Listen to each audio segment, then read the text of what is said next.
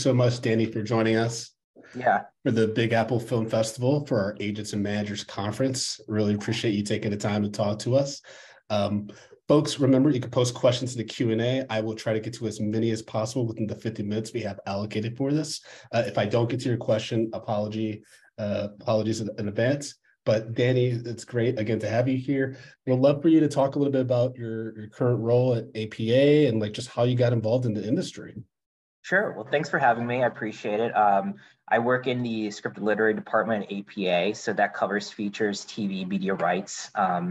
I'm primarily on the television side, so that's focusing on staffing and development. Those are usually the two lanes I describe when we're talking about TV. That's staffing on existing shows, upcoming shows, things in development, and then development, which can be original client projects with their pitches, specs, underlying IP they're shopping, or open writing assignments set up on the buyer to producer side, existing IP that they're looking for a writer for a take on. So those are the two main avenues. I work really closely with both our feature and IP side. So I also represent film directors, film writers, authors, podcasters who are looking to develop further in TV.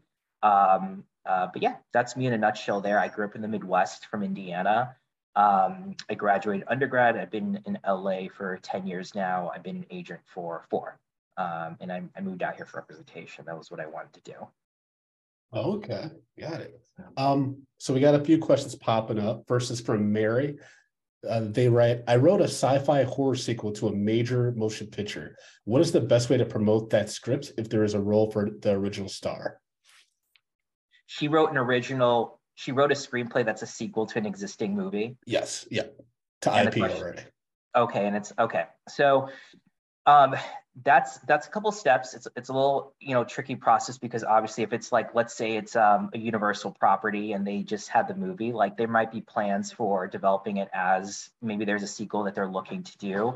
More times than not, they want to hear like a pitch version, even on the feature side, when it's an existing movie or they're looking for someone. So it would just need to be getting to the right studio execs and like making sure getting a sense of where they are in their slate if they want to develop it, they're looking to do it as a sequel.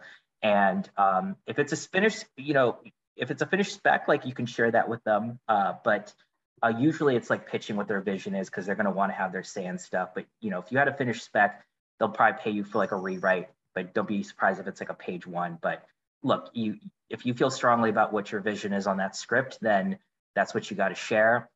If this is like, if you're talking about like an older film, like a movie from like the 80s or 70s that you're trying to redevelop or want to reboot as a movie, if it's not quite on the studio's radar, then we would have to do a check with the creative execs, but also their BA to get a sense of the rights. Because sometimes those movies by the 80s and before, there's always some like wackadoodle producer who might have the rights that they have to loop in and may not be worth it for them. So it's just checking a sense of who actually has the rights to it. And it doesn't fit their slate for what they're trying to do upcoming. Like, does it work in the featured? Would they want to do it as like a TV series, right? Like now you're seeing like American Gigolo is a TV show, Fatal Attraction is going to be a TV show. So they might already have a plan on either side. So the quick answer is there's always a way to check, and usually starting with the studio first, where the rights are, what they're doing with it. But just keep in mind that usually with clients that are interested in a movie or rebooting something, we usually tell them to hold on speccing it before they put all the work in. So just keep that in mind. Got it. Okay, that's kind of a good segue to our next question from James, which is, I've been told that no one will read or consider my work without the money attached to it. How does one with no money make that happen? I need more context to that. Is this like a feature or finished spec, or like you had a movie idea and you need funding to make it, or what exactly are they coming from? What was the Yeah, original idea they have here? James, if you want to share that in the chat, and we can elaborate a little bit more to get a little bit more context for Danny. But we'll go to the next question Okay. for now. From Sam, who writes, I'm a successful DGA first assistant director, transitioned to TV directing. I have a short film I directed just starting to enter festivals. I have great contacts with showrunners. I'd love to find a manager to help with building my directing career. Do you have any suggestions for how to go about that? I think getting to festivals is a good start. You know, the directing space in TV is it's straightforward, but it's also just it's like chicken the egg. It's like getting an entry level position when you need entry level experience. It's kind of some of that BS in a way. And you also need to kind of like look at yourself realistically. Like, are you someone who is going to be developing and making a lot of features long term? Then that might make you a better angle for just going straight to like directing a pilot, if you have a good vision and POV, or if you work with certain showrunners or producer directors or studios who want to work with you long term, maybe they'll want to get you an episode on a like second season of a show to like get you the experience and then get you directing your first pilot. But I think getting you into festivals, getting more exposure is going to be a good first step, because a lot of managers will look at those and like get a sense of who's out there, who they're excited about in terms of the voice. That's the first step. And honestly, getting rep is, a helpful step to get to what you want to do. But it's not the solution to that question, I think. I think the question is, how do you break into episodic directing or even pilot directing? It's either going through programs that like certain buyers have, working with the right showrunners or people like Ava DuVernay who want to support those visions and voices and will, help like get you those roles. Or it's being really judicious about the right types of shows that are looking for first-time directors for that content. So it's just keeping in mind with episodic directing. It's a little trickier when you just have an indie short. They're going to want to know you have like TV experience prior to that, or at least even like a full-fledged TV, feature will be more beneficial in that sense. So you're probably like a step or two away if you just have a short right now, is what I'm saying. Like either you need to continue to cultivate yourself on the feature side and either shop something from there to TV, or work with certain showrunners who are going to be supportive of putting you into an episodic block. And just keep in mind with like, if there's a showrunner doing like a first time series, more than not, the first season, they like to fill those rooms with those director spots with people who've already had extensive TV experience. Usually by like season 2 and 3, that's when you see like, even like talent, like the lead roles start to direct their own episodes and things like that. They can be more open to first time directors in those spaces, but just keep in mind that there's a lot of factors when it comes to episodic directing. Understood. Real quick, Ross shouted out your heavy metal poster. Appreciate the old school about that. Michael asked, Danny, are you open to watching trailers or director sizzle reels for consideration? Is this for feature directing or episodic? They didn't really elaborate. What would be your perspective on either? I would say finished product is much more important, whether it's a full-fledged feature or a short. A sizzle reel or something to short concept, I think it'll be a little tougher for us to like push through. But something that's like a finished work will be more. I would rather watch a full-length feature than just like a sizzle reel or something. Even if it's just like, okay, music videos I've directed, commercials I've directed, something like a finished product, that'll be more valuable to me. So if someone such as Ron in our chat says they have a complete half-hour pilot for a comedy series, would that potentially get them in the door or at least get them some meetings? I would definitely check it out. I usually encourage clients not to go out and finance their own pilot, because just the way TV development goes, it's usually, it's either starting with a pilot in format or an underlying IP or a pitch or one of those factors. Like a finished pilot, you're probably not in the budget range. Like, even a half hour nowadays is like in the $1 to $4 million range, for a half hour. So they're getting pricier. They're like at a higher threshold now. So buyers tend to, or studios at least, will want to finance that themselves.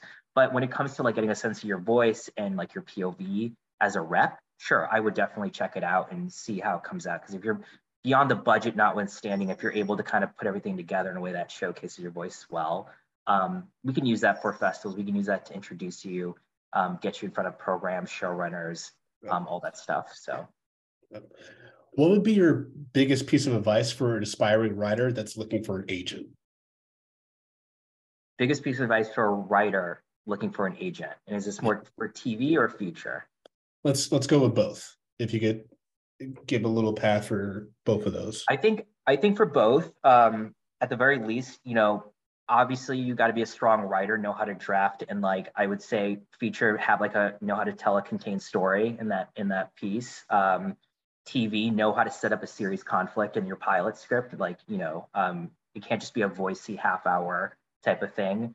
But I think beyond those, it's just like having a voice. I mean, it's hard to like really substantiate that, but like just you have something unique to say, whether it's like how to balance tonality well, or how to like invite us into worlds we haven't seen before. Are you really good at world building and like just taking like tropes and stories that maybe we've seen before or borrowed previously, but in a way we haven't seen before, or feel fresh and unique. That's kind of hard to say. It's more just like when I read it, you can see it, and everyone can, and reps can be very subjective with that, right? And like buyers can be subjective with that, but when you read something and it feels just fresh or original, you just know it when you see it. So, got it. Lynn asks, what are you currently looking for in projects, genres with prospective clients? Do you read new clients based on referrals?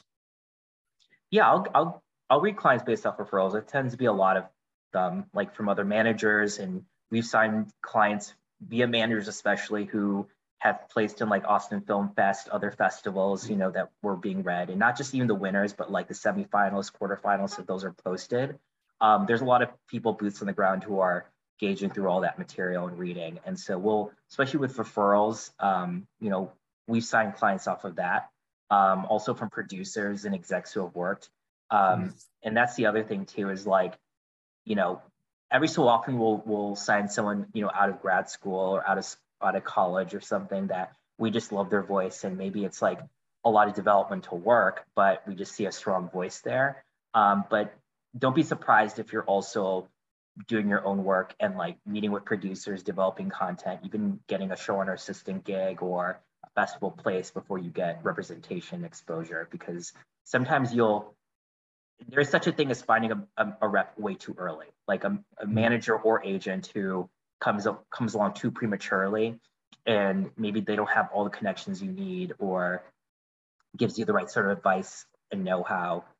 So sometimes it's always just keep in mind to like put as much time into yourself first before you rely on a rep to do a lot of whatever work it is. So I would say continue to go into festivals, get placed, get the right type of exposure from people, and when you'll know when you're going on the right steps, because then it's not just one random manager reaches out to you, it's going to be multiple people who will be reaching out to you. Got it.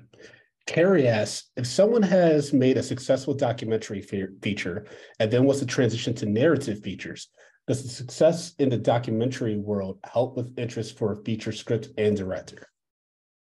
It can, to a certain extent. I mean, I can say at least on the television side, I've shopped documentaries as like underlying narrative and scripted, and we've set that up. We usually will pair you with like a strong TV producer, or depending on your expectations about you want to write it or at least be supervised. Like, okay, if you don't want to write it, you just want to control the IP, we can bring on a writer. If you feel like you really want to write it, then we got to find like producers who support that, but then maybe a supervisor, like a dedicated showrunner who can help advise you long term. So yeah, a full-fledged documentary can definitely help you in terms of like segueing that into like feature directing or writing. It's going to come down to how much does that documentary showcase like an underlying narrative element to it. Like, does it show like a strong story and that like buyers can see them be like, okay, he or she, or they know how to translate this into telling this type of story, this type of space. So if the documentary is centered on a certain a conflict, somewhere in the world regionally, maybe we probably be looking at, okay, can those, are there those type of writing assignments or directing opportunities that they could be well versed in and help in? I will say it will still be helpful, especially whether it's the earlier anecdote I gave about shopping something in TV, and then definitely also in features, to have some sort of like samples that are true narrative samples, whether it's a feature or TV. If you're trying to push to be like, I want to shop this, or I want to do something in this space, but I want to be the writer, then you'll also need a sample that speaks to that, like a feature sample or a TV sample. Got it. Could you speak a little bit to how you respond to queries and general outreach from an aspiring writer or creative? Queries.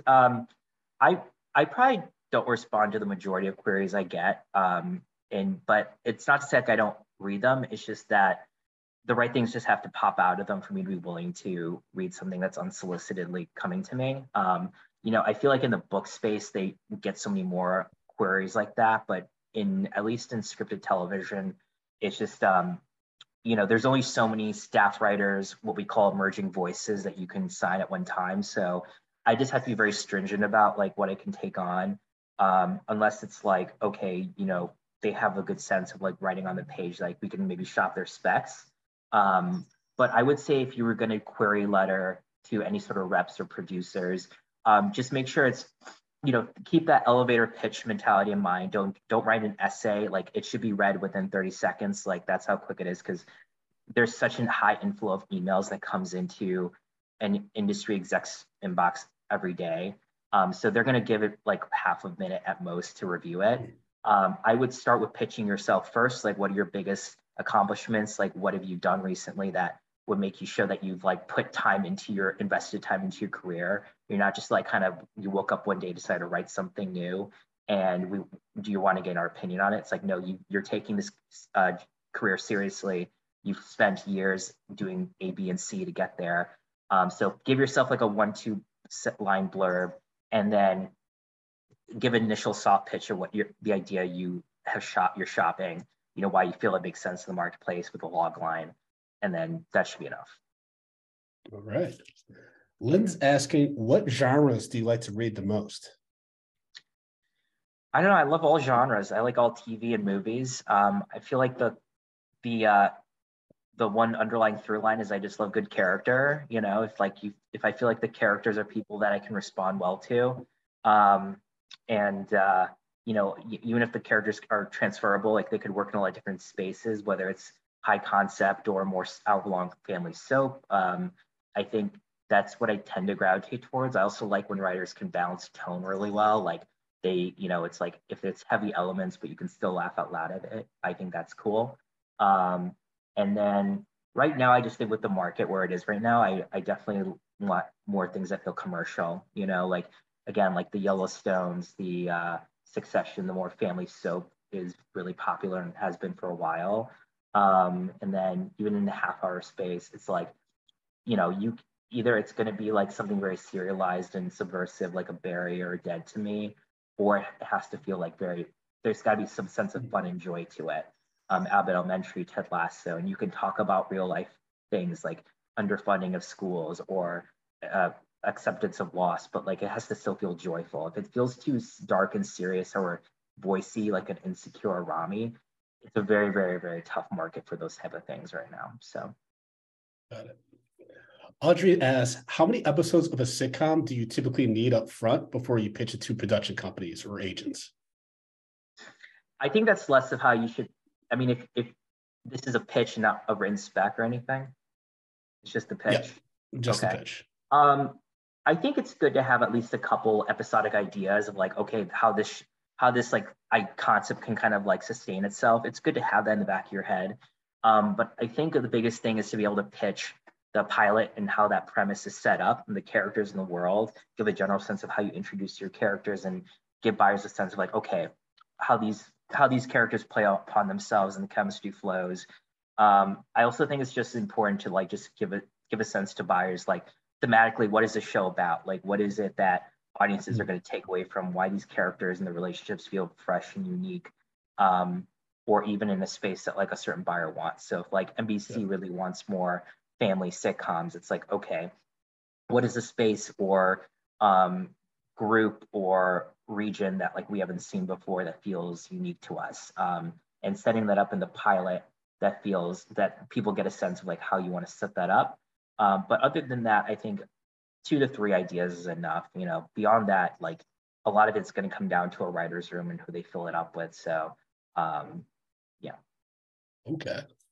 Steve asked, I have written a TV pilot that has placed in 19 competitions and film festivals this year. This gives me the confidence that it's in good shape. I also have a 24-episode series Bible. Is that enough ammo to start pitching my anthology series to agents and their managers? And can you think of any pitfalls to avoid when doing so? So he's got a pilot script and then 24 episodes, and it's like each Series episode, Bible. Yep. and then each episode is a standalone episode. It sounds like by the anthology. Like Twilight Zone, Yeah. or more like or like Black Mirror or something. Yeah. Okay. I'm just speculating, but that's what it sounds like. Yeah, if the pilot's strong, that's what you should send out. And I think you can like send maybe like a page beyond that, just like saying, giving a series treatment. No one's going to read, unless people love the pilot, then they'll read the whole Bible. But more times than not, you want to give less than more. So if the pilot is strong enough to like be on its own legs, and you're letting people ahead of time know this is an anthological format, like each episode, then I would just start with the pilot, maybe like a page series treatment to give a gist, and then ideally you're meeting with producers and execs to like talk about how you envision the rest of the show, or even thematically, what is it like the recurring themes and stuff that you want to kind of go. Does anything daisy chain from one episode to another? Is it more just like we're going to be talking about this type of issues in the world? Yeah. All right. Amanda asked, do you look for scripts or writers yourselves? And if so, where do you look for them? And I'm guessing they're wondering about Coverfly, maybe Blacklist, things like that. We'll look at Coverfly. I mean, I'll get those emails, and they're we've signed people who are on Coverfly. I definitely have other colleagues who are more aggressive with it than I am, like coordinators and whatnot. And so we'll discuss people that we see that are exciting. And Coverfly does a good job of like flagging, again, it might sound like we're just checking boxes and things like that, like, oh, people of color or you're queer, things like that. But those things, a lot of showrunners do pay attention to those types of things, but also it's just for the sense of like, we want to bring in new voices into the industry. And like, if you grew up with like a big genre fan or sci-fi fan, and you have like a unique way into it that we haven't seen before, that's important to us. So I feel like those blurbs, how they like set them up, are helpful. But yeah, other than that, like when it comes to like younger writers who are breaking in, Coverfly is good. I think festivals like that, a lot of that like are like kind of the big ones that a lot of writers are contesting for, and we have a lot of boots on the ground for. We'll review people there. Otherwise, I'm getting usually recs from managers and other execs, potential clients. Got it. For someone new to the industry, what is the best way to get a referral so that your script is read, either for getting representation or just to get your movie made? What's the best way to get a referral for representation? Yeah, to get your script read by an agent or a producer or executive. I think it's just visibility. It's again, it's festivals, it's developing with the right producers. And again, it's not just some random producer who is based out of some random part of the country who just said they love it, here's a shopping agreement. It's more of like, okay, look at their credits, like have they done things in the past? Do they know, do they have an actual strategy and the connections and things? But if you're working with those type of producers or managers, at a certain point, they're going to want to flag an agent for you because it helps their job as well. So I would keep that in mind. And then the festivals, like we talked about. Other than that, it's being in the industry and like, maybe be an assistant, be a writer's PA. We've signed writer's PA who've placed and have gone to have great careers. Being an assistant at a studio, and like, there's nothing wrong with like learning the business, like learning what kind of content they're getting, what they're trying to sell to networks. And you do that assistant, depending on where you are in your life, like being an assistant for like a couple of years. And then once you feel confident and comfortable with the pacing of the industry, being like, okay, I have the network, I kind of understand how this business works. I'm going to really, not just spend my mornings or weekends writing. I'm going to make this full time and go off there and use these connections to my advantage. So there's a few different ways to do it. But I think it's really just being visible and like being out there. Okay. Ron asked, my log line is 2 sentences and my query is 14 sentences. I've had it hammered into me to use the KISS method. If something this lame came to you, what is the likelihood that you would read it? If it was like 14 sentences So the long. log line is 2 sentences and the query is 14 sentences using the KISS method. What's the KISS method? Keep it simple, I'm not stupid? sure. Is it? I imagine so. Yeah. Okay. I I'm thinking mean, the Rock Band for some reason, but yeah, yeah, that makes more sense. I think he's saying keep it simple. Look, I'm not like saying there's like an exact science. There is kind of a science to it. I mean, it just has to read quick, like it can't feel like a drag, like don't give your life history on it. Um, you know, like just make sure it feels like eye popping, I guess. That's the best way I can say it. Like 14 lines, 4 lines. If it just feels like you're grabbing us, you're actually funny, or you're pitching something that we haven't seen before, it just has to, it can't feel like I'm dragging, like reading like a biography of someone. That's the best way I can answer that. The other way I could tell you is that like, we'll advise clients when they do practice pitches, like in TV, especially a pitch should be like roughly 20 minutes. But sometimes like a pitch goes like 25, 30, and like, especially if it's like a big world building or there's a lot of intricacy elements to it. And we'll just tell them that's fine, but just can't feel like a 30-minute pitch. So that's what I would say. All right. Molly asks, if you were to pitch a show as a showrunner, how many episodes should you pitch for a season? In the past, I'm guessing it's about 22 episodes, but now we have streaming. Does that change? Yeah, I mean, it's changed for quite a while now. That's why even broadcasters seeing a lot of shows that are 13, 15 episode orders. Yeah, I mean, most TV shows are roughly in that 8 to 13 episode range. Every so often you get like the event series like Chernobyl that are smaller, but yeah, you're usually kind of aiming for 8 to 12. And I would say going into pitching, you should have that in the back of your head and mention that in the meeting, because that'll give a sense to buyers like what you're seeing and like, does a show, does it fit their mandate, what they're looking for? But I would say 8 to 12 is what a lot of places are looking at.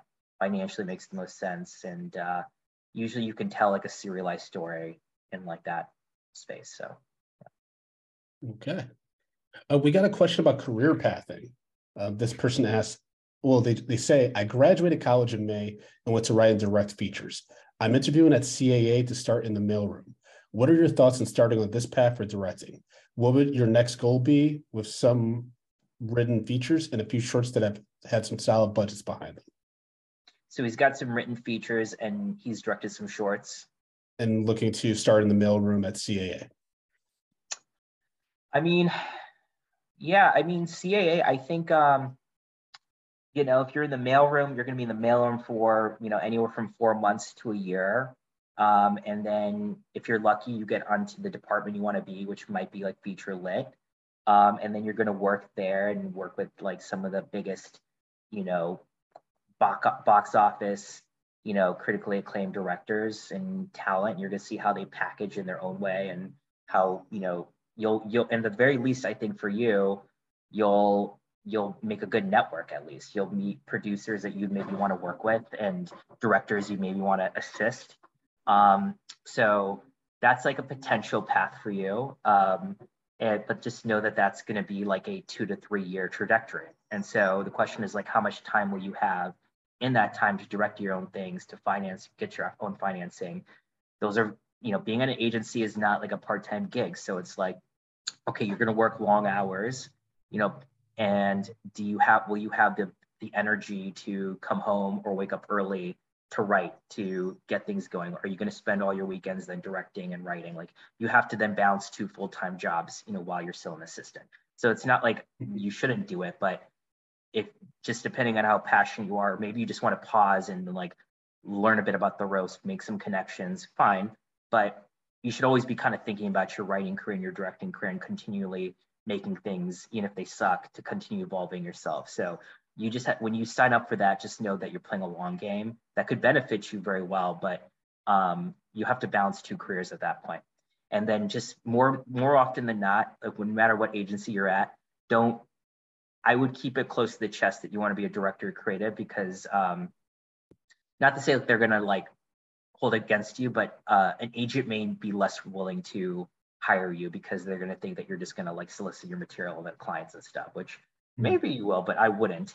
But I would just say like, it's more of, okay, you're on a desk for like a year, 2 years, and then you'll be the first, hopefully, to hear about directors who need a new assistant or a writer's room that needs a showrunner's assistant. Like that's kind of what your goal would be, or even work at a production company that you would want to work with. But that's, I think, super helpful for you. But just keep in mind that what your initial career path is.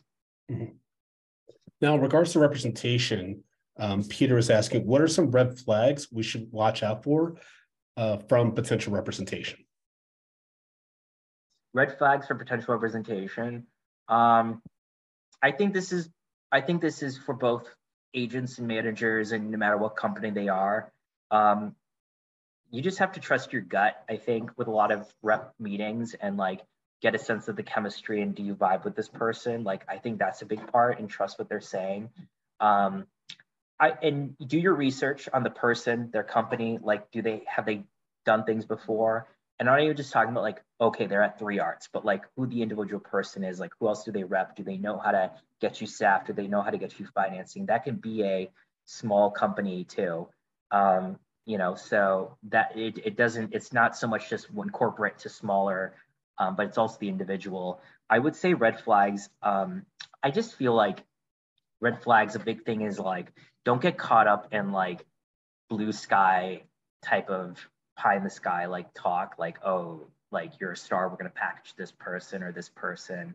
Like, and like, I think it's good to find reps who are excited about you and hungry for you and like are really going to push you out there. But there still has to be coming an element of like practicality to it and realisticness. Otherwise, like it's all talk and they have to back it up. So if they're going to say like, oh, I want to package it with this client or this talent, like they need to talk about when they've done it before and like give you examples of when that's happened, and not just like saying things that will like get you excited to get you hyped to be like, yeah, that's the right move. Like they need to kind of give you more, they have to give you concrete examples of when this happened and like how they've done in the past. Because I feel like so many times you'll meet a rep who's just super excited and you like that attention, especially when you haven't had before.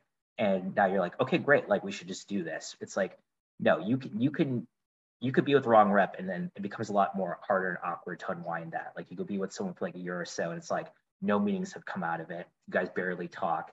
And you want to make sure you have someone you feel like you can talk to who has a plan and it feels like a place like they know what they're doing. Mm. Got it. Anita asks, if we had a 1-hour dramedy series based on a critically acclaimed novel written by the author, and it was considered twice by AMC, Fox, and Kevin Costner, all without us having an agent, do you think if we had had an agent or manager, we could have pulled the trigger? So she had a finished pilot with the author attached with the book? It sounds like, I mean, it says we have a 1-hour dramedy series based on a critically acclaimed novel written by the author. And it was considered by AMC, Fox, Kevin Costner, but they didn't have an agent. And AMC liked the book and was looking for a writer? I'm just, I had the context for the question, okay. Yeah. Okay, all right. If you know, like the network loved this book and like was looking for the right writer on it, like either they optioned it and they were looking for takes, then yeah, you need to get in there and meet with someone. And ideally, like if you have a rep, they can make those calls for you and set up a meeting for you to pitch your take on an open writing assignment. If it's, okay, you are working with the author and they want to work with you and like it's not set up anywhere and you've heard there's certain networks that are interested in the space already, then, either like it's maybe the author has an agent who can help, a rep even on the book side who can help set something up, or you get an attorney who can set up the one-shot meeting to do it, not necessarily an agent. If it's, okay, I haven't made contact with the author, but I have the spec and I've heard that AMC, might be interested in it, then the first point of contact needs to be the book agent and their agent to know like, hey, I love your book. I'm obsessed with this. I already wrote something, like, or at least can I pitch? I would personally just say, can I pitch you what I'm trying to do here? And if you're interested, I can send you like the first 20 pages to read, get a sense. And if they love it, then you go back to that second topic I was talking about. According to Anita, AMC, Fox, and Kevin Costner read our script. They each requested a look twice, but we can never go into any of these with representation. Okay, so they said that they loved it, but they won't meet because you don't have a rep. Is that what it was essentially? That's what the gist I'm getting. Yeah.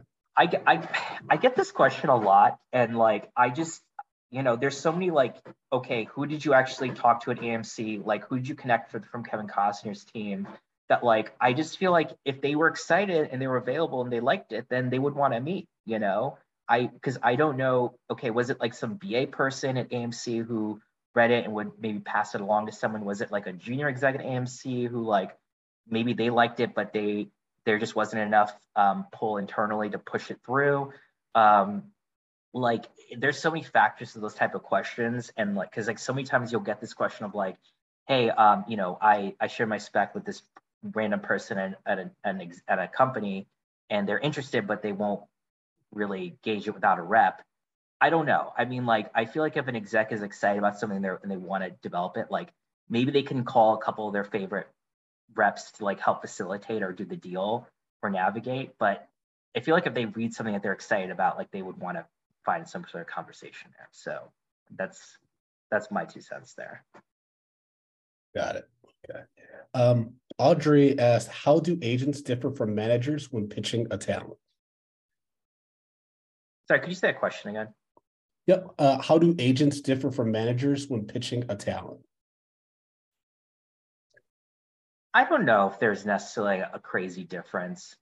You got to know your client and why you're excited about them, why their voice stands out, what you feel, why they're marketable, why they fit a certain producer or showrunner or buyer's mandate, or what they're hiring for particularly. I think a good manager and or agent should be able to pinpoint those in the same way. So I don't, maybe managers will think about it more in a producerial way, and they're trying to like set a long-term relationship, and agents are more reactionary. Like there's an initial assignment or staffing gig, or there's initial like packaging opportunity. But that also gets subjected to what kind of company you're talking to. Because I feel like as an agent, APA, we're very client driven, we're 10% driven. So I also want to build those long-term relationships for clients too. So it's not just like, okay, does this client work well for this package we're putting together for this initial staffing gig? Like obviously those conversations are happening, but I'm doing just as many of the more general conversations to introduce them to the right producers and auspices to like build a long-term relationship, get an overall deal, all those things. So I think when it comes down to it, I don't think an agent or manager is pitching too differently, in my opinion. But yeah. All right. Robbie, well, their statement and then question is, I have a film project that I've been working on getting made for a few years now. It has a Facebook page with over 2 million organic followers. Is this something that agents and managers would be excited about, wanting to get involved with? It's a feature film that's finished, and it has It's a film project. I don't know if it's a feature, but it's a film project that they've been working on for years, and it has a Facebook page of over 2 million followers. It might be a bit early for a rep. It sounds like you're getting enough energy to at least find financing out there to like make it. But yeah, I think most reps would want to see a finished project. Unless there's something else there that I'm missing, then maybe like, okay, an agency would help put the financing together and set up in the indie space. But it just really depends on the idea. If it really sticks out there, then look at agencies that have the financing arms that would want to put that work together and get you in front of the right people and then go to festivals and stuff. But I think more so than not, if it's like a long-term play for representation, they're going to want to see something more finished. So there's 2 avenues, I guess, to that. But right now, the attention you're going to be getting is from feature financing execs who are looking for maybe those ideas, something original that they can put together. Got it.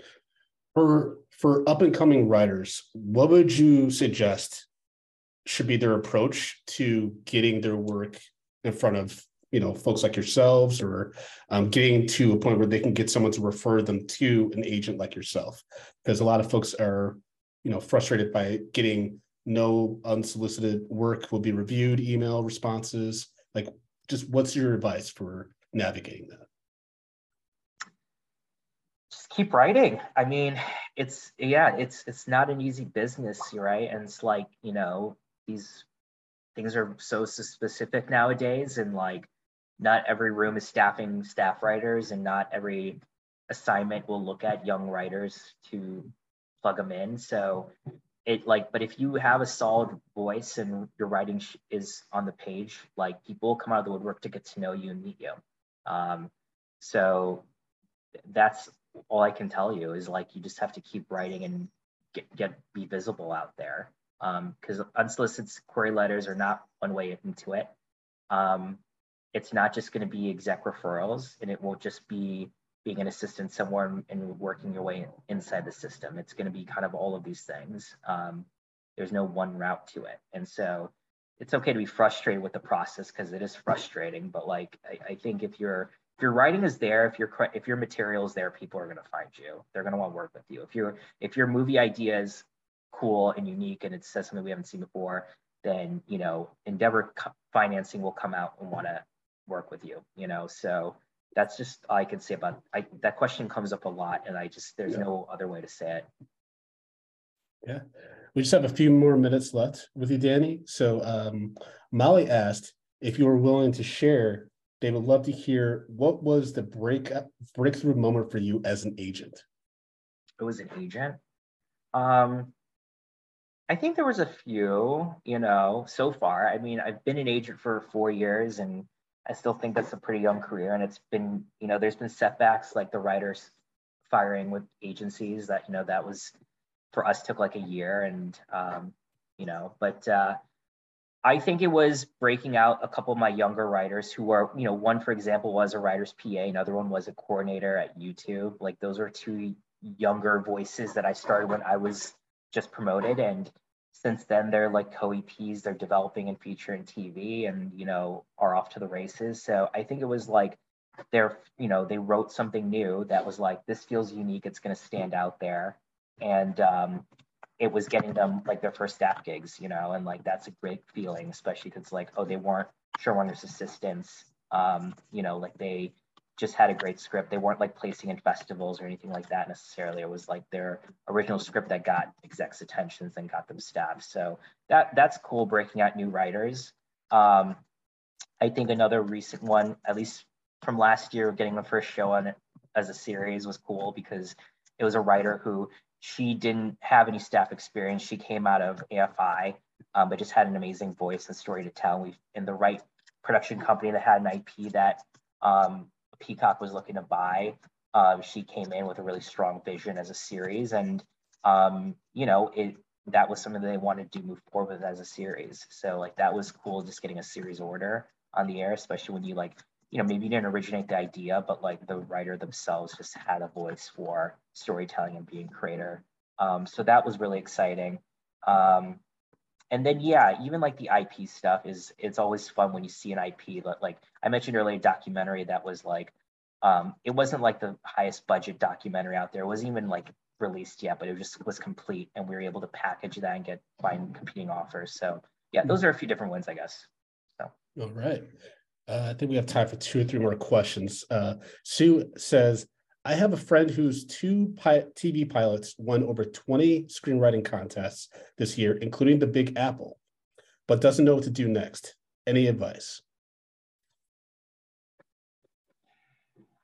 Yeah, I mean, right. I mean, I think depending on the festivals and how they operate, if it's like they're going to introduce you to execs, with general meetings, it's like, okay, whoever you're connecting with, or maybe they invite you to networking events, getting to know people, like hearing what they're up to, what they're excited about, if they've read you, why they were excited about it, why they liked it, and then treating those conversations as generals. If they're not excited about optioning it or repping you, it's like, okay, what are you looking for? What are you excited about? Like what are you looking to develop that I could be bringing to you? Because obviously getting placed into festivals is one thing. It shows that like you're a good writer and you have a good story to tell or voice or it's polished. But then, see, I was dealing with this because I'm judging one of the feature competitions, and I was talking about this morning with my other juror, and like we see it from very different perspectives because she's seeing it more from a technical point of view as a teacher, and I'm seeing it more as a seller in a very capitalist business, you know. And so we kind of had a gridlock about our top options, you know, and not that it became very subjective. And so I feel like with festivals, it's like you should at least know that, like, okay, your content at the very least like shows you know how to do this craft, and that, you know, you have a vision to your storytelling and writing. But that doesn't necessarily mean that script is right for development or be made into a show. You know, there's plenty of scripts that we will go out with that just showcase the voice really well, but maybe in this time and where we are right now isn't quite right for the industry, or won't find the right attachments. But hopefully it can lead you to that next step of, okay, like, will it get me reps, can get me staff, like, will it get me attention to work with a certain exec. And I think meeting with people that you're networking through the festivals, it's like, even if it doesn't directly lead to a job, it's like, why were they excited about your material? Like, what would they want to see more of? Like, what do they have coming up, like, that they're building a writer's room for, or might have their closing IP that you could circle back with them on, you know, be like, hey, how did that project go? Did you guys set that up? I'd love to meet for, like, I'd love to be considered for the staff writer job, you know, or even a showrunner's assistant gig, something like that. But just continue to cultivate that network as it comes through. Yeah, I hope that answered the question a little bit. I just think that generalists will get you jobs. And I will say that to even potential clients that we signed that are looking, that have been broken in, is that if you, if you know, if you're meeting with execs or whoever, and they loved your script, and it's like, we love this is great. And you're like, okay, awesome. What now? What? Like, what do we do now? That can be very frustrating when you're hearing that multiple times, but you got to think long-term, where it's like, okay, talk to them about their work and what they're doing. You know, like, what are you guys up to? What are you excited about? Like, what do you guys have that's going to Amazon or Netflix that's pending a mini room, or pending, you know, would need like a rewrite on or something. Track those things that are exciting to you, or even like think about what they're looking for in the marketplace to help you write your next thing, you know? So, yeah. Got it. The last question we have for you, Danny, is from Cynthia, and they write, what is the most meaningful part of what you do? The most meaningful part? I guess meaningful to the client is that we're constantly talking to every buyer and producer and looking at every need, like, constantly every week. Like, these buyers are constantly shifting on us, it seems, weekly. So, you know, there's a lot of restructuring going on the buyer side. So even with clients who are shopping projects right now, like, we got to talk to these buyers like every week to get the recent pulse of what's going on. So why I was gravitated toward the agency side, and why I liked that side more, is because there's so much information that comes in through an agency. And so I feel like I do my job best when I'm supplied with information. I feel more confident helping clients that way. And then I guess if the question is, like, for me, like, I think it's great when I meet a potential client or a writer that I just believed in, and I was one of the first people to, and I can get them to where they want to be. Like, that's just a great feeling. And, like, you know, agents were very much corporate, and, like, we think in the seller way and capitalist way, but, like, there's a lot better ways to make money and do work. And, like, there's less stressful ways, you know, in a stressful industry. But, like, at the end of the day, we're trying to make TV shows and make movies, and, like, it's just fun for us, you know. And, like, we kind of have to, even if we come off as insensitive, it's like you have to have force goggles to, like, focus on finding your clients' jobs. And, like, that's just a lot of fun to do in a way. Like, as stressful as it can be, as manage expectations or dealing with crazy people, it's like, at the end of the day, when you keep in perspective, like, it can be a very rewarding and fun industry to be a part of. So yeah, I hope that answers that. So. Awesome. Thank you so much, Danny, for your time. Some folks were curious, is there a way that they can follow you just to keep up with the projects that you're working on? Yeah, I'm not. I don't know if you have any social media or anything like that. I'm not a big social media person. I have, like, ghost Twitter and, you know, Instagram to follow my clients, and writer Twitter, but, like, I can only spend so much time on those before I lose my mind. So I don't go on social media too much. I would just say, yeah, I mean, you know, I go through more traditional channels, I guess, but I'm there. But so if you're posting on writer Twitter and Insta, and you're in those networks that I'm part of, then I'm probably getting some glimpse of it. So we'll see. Yeah. And then folks in the chat are saying, thank you so much for your time. I just want to echo that. We really appreciate your insight, your advice, and wishing you nothing but the best in everything you work on. I hope that was helpful, everyone. I appreciate you bringing me on. So thank you. Absolutely. Take care, everybody. All right. Bye, everyone. Bye.